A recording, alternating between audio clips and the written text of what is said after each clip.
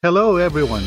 Welcome to RLCC Radio, where you can grow in your faith together with others by listening to our daily devotionals, sermons, and other audio broadcasts. Feel free to share this tool with others. Also, join us every day as we explore God's truth together. Let's dive in.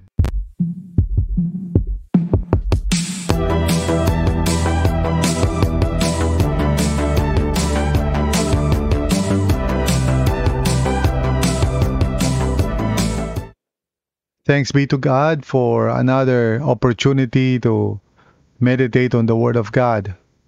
God is good at muli tayong binigyan ng opportunity to come together online, to draw near upon the presence of the Lord. So let us respond in faith and with expectation. Buksan natin ang puso natin, maging ready tayo to receive God's Word sa puso natin for tonight. As we begin our evening prayers, be open, be attentive. Perhaps the Lord will give you a personal word that you can meditate upon, even as you lie down in bed and sleep. So, purihin ang Panginoon. Our topic tonight is entitled, Let Go and Let God, based on Psalm 24, verses 1 to 10. At the start of our relationship with God, sa umpisa po ng ating paglakad at pagsunod sa Panginoon, it is natural to think that we really have to exert a lot of effort in order to become the kind of persons God wants us to be. So yung beginning stages ng ating Christian life is both exciting and challenging. And of course, we tend to really rely on our own commitment and discipline. And we practice, prayer or quiet time siguro as we call it. Diba? We read our Bibles. And God, of course, blesses us with those efforts. We get to experience the Lord. We feel close to God. Of course, we struggle, that's true, because we are not really able to produce the kind of transformation that we so desire, Parang it's really hard. But then we become more mature and more disciplined, and we experience more and more of God's presence sa buhay natin. But there comes a time na parang there is a transition kung saan, we're not necessarily sinning or being complacent. But rather, as we try our best, it seems like parang our best is not good enough. So we experience dryness and, yung mga ganong klaseng mga disorienting experiences. Parang as if parang nothing works.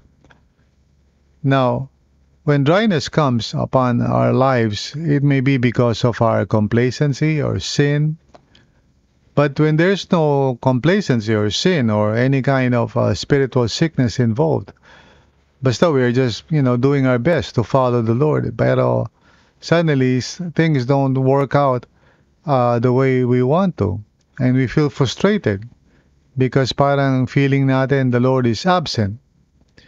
Perhaps the Lord is transitioning us into a spirituality wherein we are less and less involved and God is more and more involved.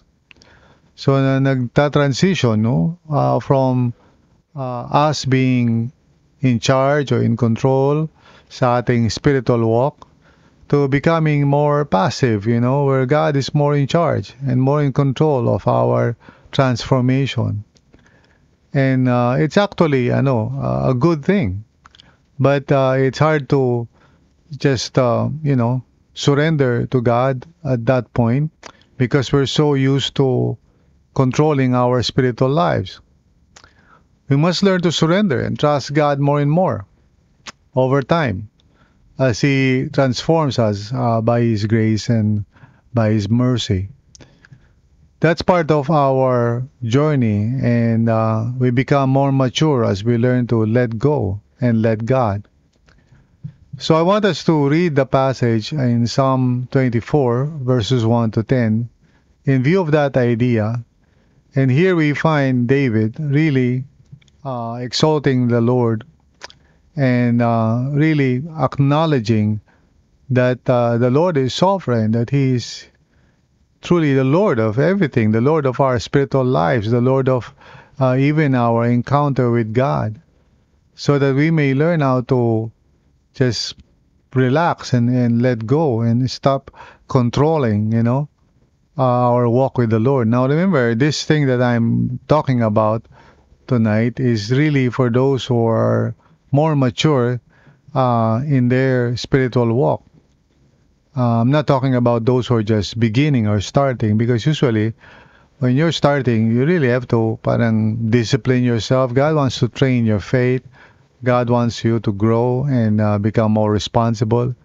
But as time goes by, there is a transition, and more you begin to trust God and depend upon Him for all that you need in your spiritual life. Anyway, let's read Psalm 24, verse 1 to 10, and then we'll pray. Sabi nga ito sa verse 1, "The earth is the Lord's, and everything in it, the world, and all who live in it. For He founded it upon the seas and established it upon the waters. Who may ascend the hill of the Lord? Who may stand in His holy place? He who has clean hands and a pure heart, who does not lift up his soul to an idol or swear by what is false. He will receive blessing from the Lord and vindication from God his Savior. Such is the generation of those who seek Him, who seek your face, O God of Jacob. Selah. Lift up your heads, O you gates, be lifted up, you ancient doors, so that the King of glory may come in. Who is this King of glory? The Lord, strong and mighty, the Lord mighty in battle. Lift up your heads, O you gates, lift them up, you ancient doors, that the King of glory may come in. Who is He, this King of glory? The Lord Almighty, He is the King of glory. Selah. So tayo po ay manalangin. This is God's word for us, and I believe it's important na maunawaan natin. Even though we may not yet be there, siguro spiritually speaking, but eventually, I hope and pray that we can trust God more and more and learn how to just let go and stop, controlling even our encounters with God. Tayo po'y manalangin. Lord, thank you so much for your grace. As you have called us to live our lives in relationship with you, and you teach us, Lord, how to walk with you faithfully. And we praise God for all the wonderful experiences that we go through as we trust in you and walk with you. But Lord, if there comes a time na parang we're losing control, or we feel like parang nothing we do helps, may we learn to trust in you, Lord. May we learn to let go and not be overly controlling and conscious and always striving, trying to control our experience of you, Panginoon. May we learn to trust in you. And may we learn to be at home even in dry moments, knowing fully well that you never really leave us, but you are Lord of all. And you are the one in charge of our spiritual lives. May we learn to surrender, Lord, and not strive and struggle and complain. But may we be at peace, even during such times where we feel some dryness and feeling namin, Lord God, that you might be absent. Of course, you're not, Lord. You're still Lord of all, and you're teaching us that. May we learn that, Panginoon. May we learn to let go and let God become more and more active sa buhay namin, Panginoon. Maraming salamat po, Lord. Thank you so much for your grace. In Jesus' name, Amen. Amen. Let go and let God. This is hard especially when a person is maturing in Christ, and especially dahil nasanay tayo that, when we pray, we experience God. When we read the Bible, we see wonderful truths in God's Word. Often, when a person is young in the Lord, it's almost instantaneous na when we worship the Lord, we can feel God's presence. When we read the Bible, we can feel na parang God is really speaking to our hearts. All those wonderful feelings when you are young in Christ. But as you mature in the Lord, and maybe for some of you this is not yet true, but as you mature in the Lord, even before dumating yung time na talagang you are truly growing and truly loving the Lord, meron na mga sporadic experiences of dryness and parang things are not working out. You go to the worship service and you don't feel anything. You lift up your hands, pero nothing seems to happen.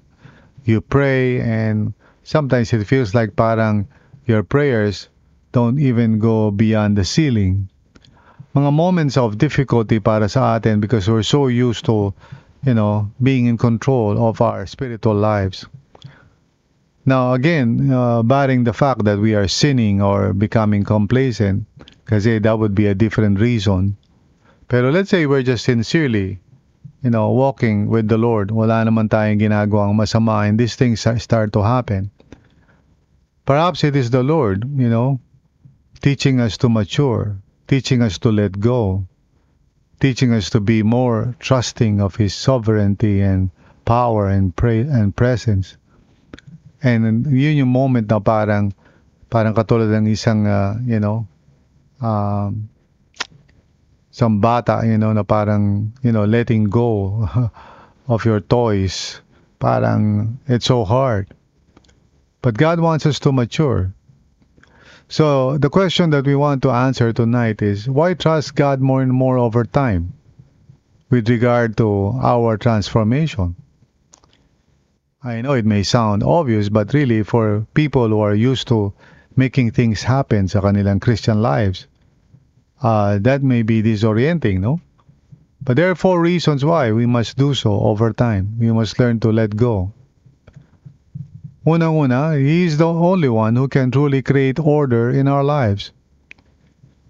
He is the only one who can bring order to chaos sa buhay natin. He's the one who's working in our hearts to bring harmony and peace sa puso natin. Now, I want to look at verse 1 and 2 of this psalm. Sabi ganito sa verse 1, "The earth is the Lord's, and everything in it, the world, and all who live in it."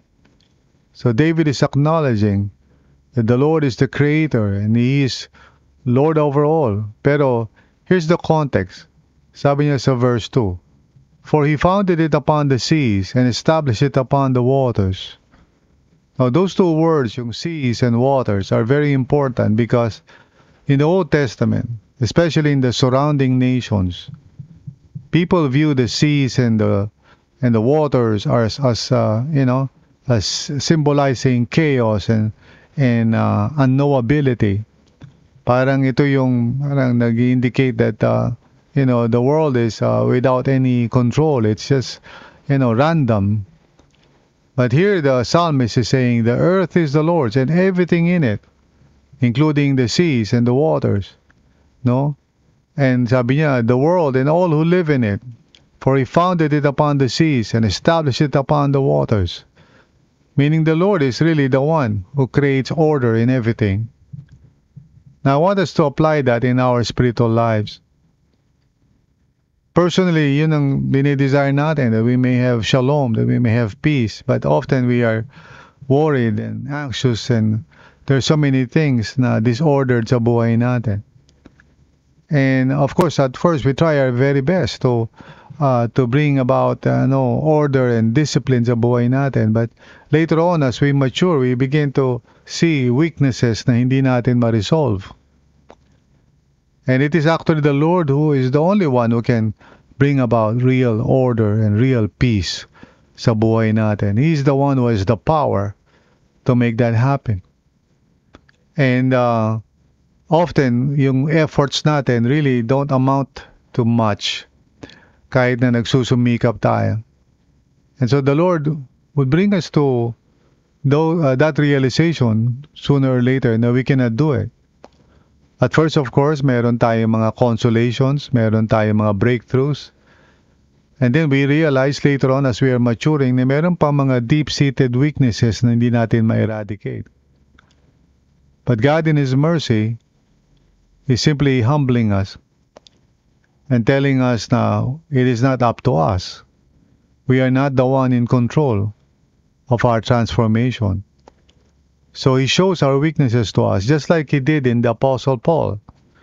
See, Paul, even though he is mature and has done a lot of things in the ministry, in the book of 2 Corinthians, he came to realize that there were so many weaknesses in his life.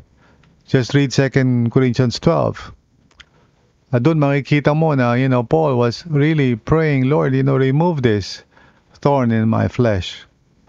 But the Lord did not remove it. There are things in our lives that God just simply wants us to see. Now, whatever we try to do, it will not succeed because it's not up to us. We do not become the kind of persons that we want to be by our own efforts. And so the Lord will allow us to fail. The Lord will allow us to see. And so that we may learn how to let go and we may learn how to trust God in His passive and mysterious work of grace sa buhay natin, beyond our senses. So we learn how to just be at home dun sa proseso na yun as He prunes us, as He removes those things in our lives that is hindering us from fully loving God. Again, just like David, he's acknowledging the Lord, He's the Lord of all. He is the one who brings order to all the chaos in the world. And so He does also in our own lives. Secondly, He's the only one who can truly make us holy. In verses 3 to 4, sabi ni David ganito, Who may ascend the hill of the Lord? Who may stand in His holy place? And then in verse 4, he answers, He who has clean hands and a pure heart, who does not lift up his soul to an idol or swear by what is false. This is reminiscent of Psalm 15. If you remember, Psalm 15 also says the same thing. But here, again, the context is about the Lord's sovereignty. And the question that is asked, who may ascend the hill of the Lord? Who may stand in His holy place? And then the answer, he who has clean hands and a pure heart, who does not lift up his soul to an idol or swear by what is false. Now, the context indicates that, sorry, I was not able to remove the point. The context indicates that, who can actually meet that requirement? Who may ascend the hill of the Lord? Who may stand in His holy place? He who has clean hands and a pure who has clean hands and a pure heart, who does not lift up his soul to an idol, swear by what is false. David is basically saying it's only the Lord who can make us holy. Now, truly tayo, of course, when we are young in the Lord, we sometimes imagine that it's up to us to make ourselves holy. So we resist sin, we stay away from temptations, and well and good, while we are growing up in Christ.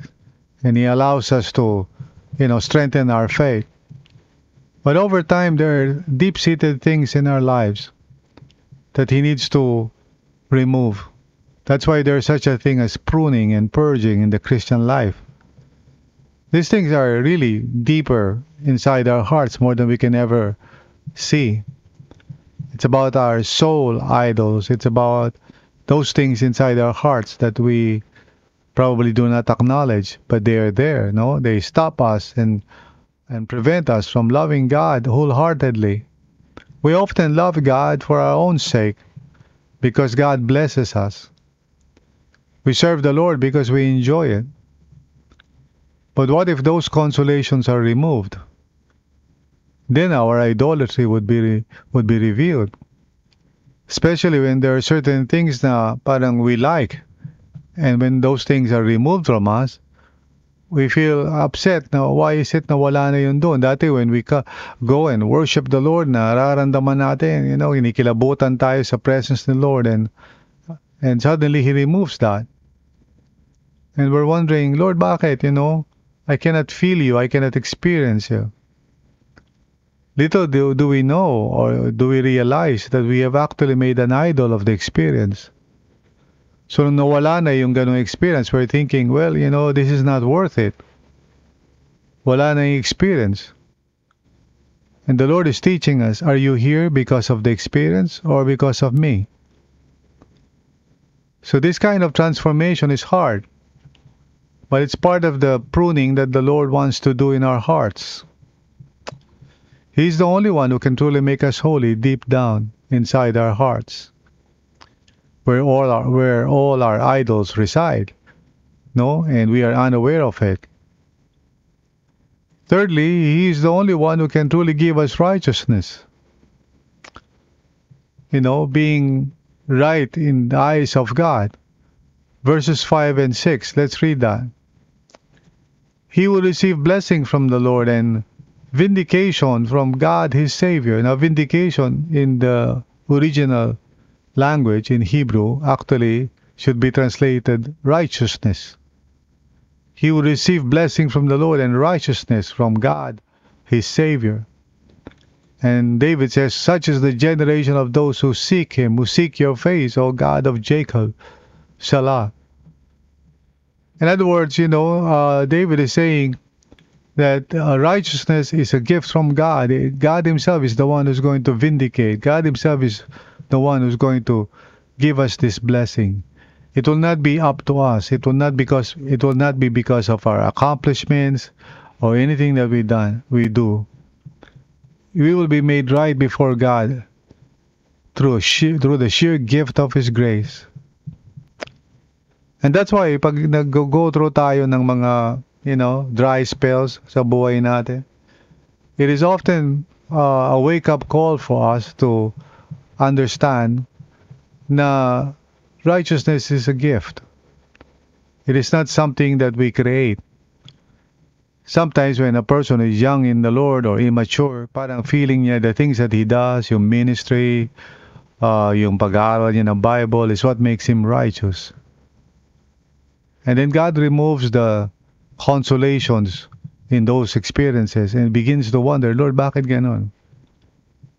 Because God wants you to understand the righteousness of God is a pure gift. It's not something you work for. It's not something you produce.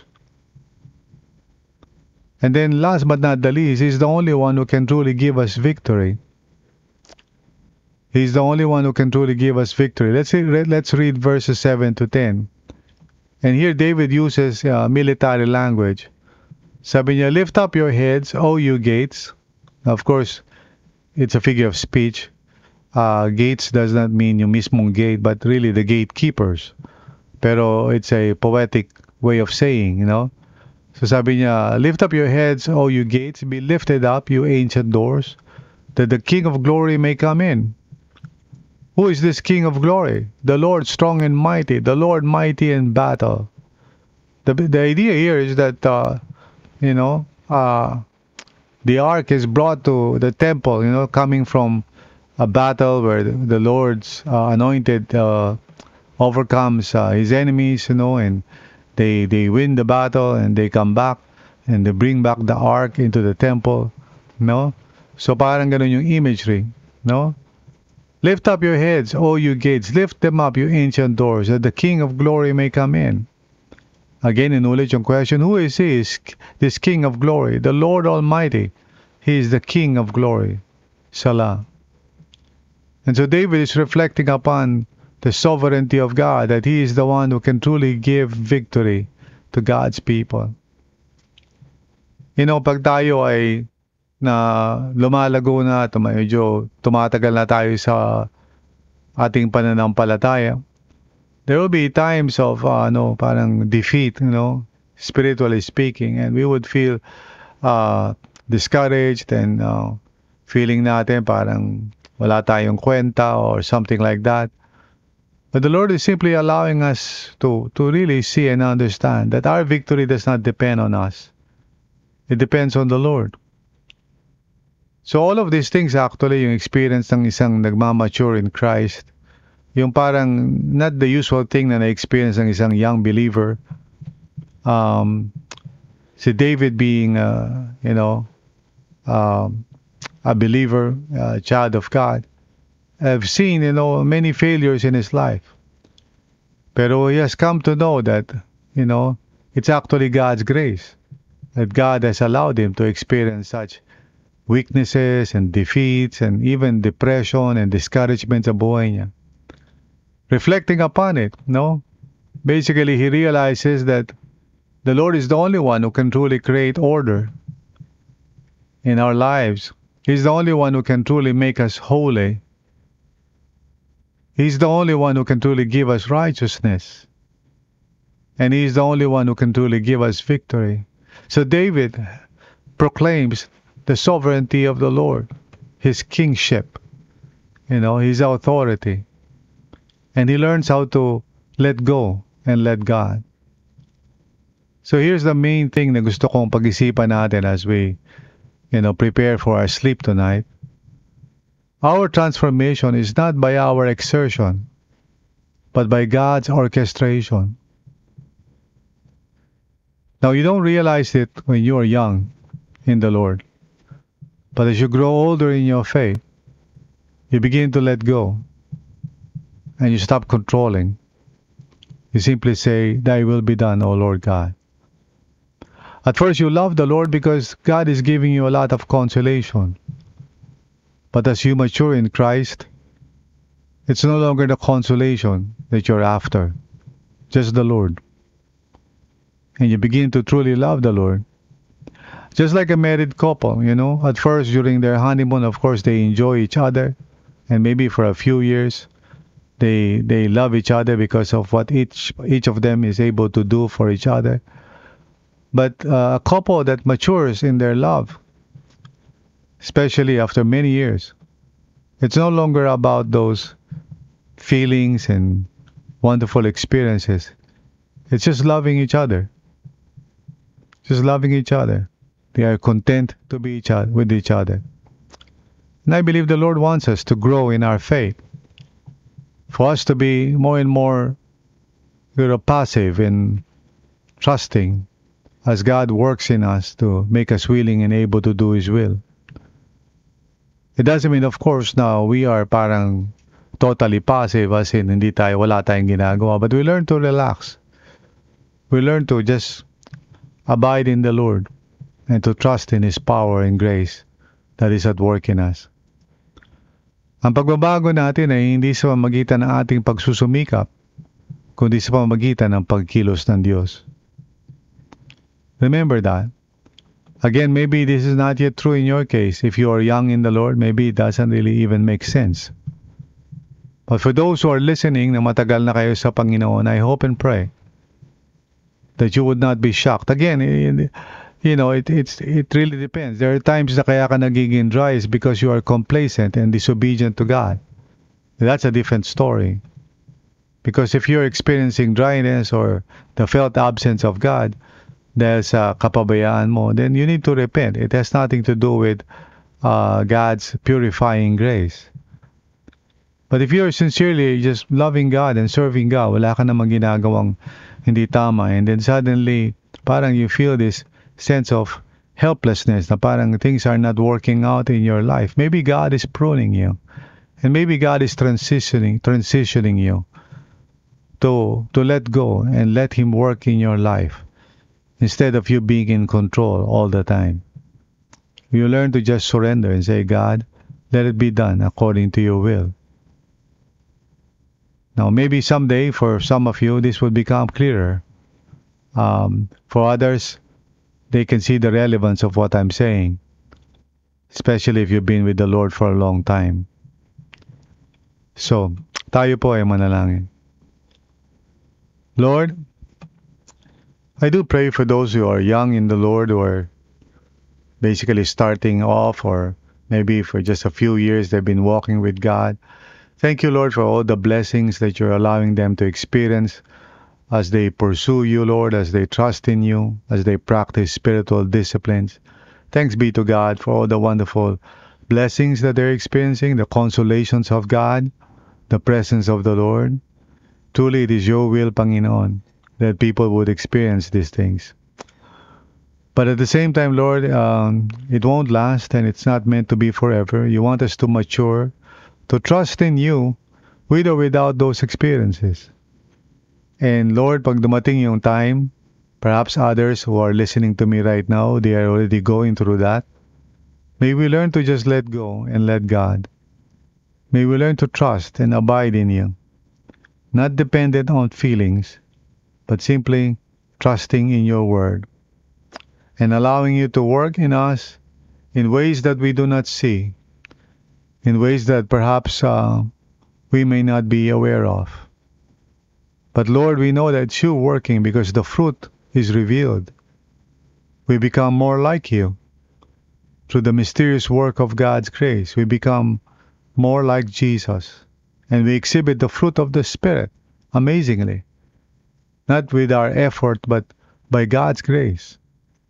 So Lord, may we learn to just relax and enjoy whatever work of grace you're doing in our lives. What is important is that we are not being complacent, we are not being disobedient, we are not going in a different direction. We are simply just abiding in you, Lord. So may we learn to just trust in you and not be afraid. For you never leave us nor forsake us, Lord, even when we walk through the valley of the shadow of death. Thank you so much, O Lord, for your grace. We love you. We praise you. In Jesus' name, amen and amen. Thank you for listening to this episode. We hope you were encouraged and edified to continue following the Lord and growing in your faith together with others. If this content helped you, consider sharing it with others. Also, if you would like to support this ministry, please visit solo.to/RLCCPHIL.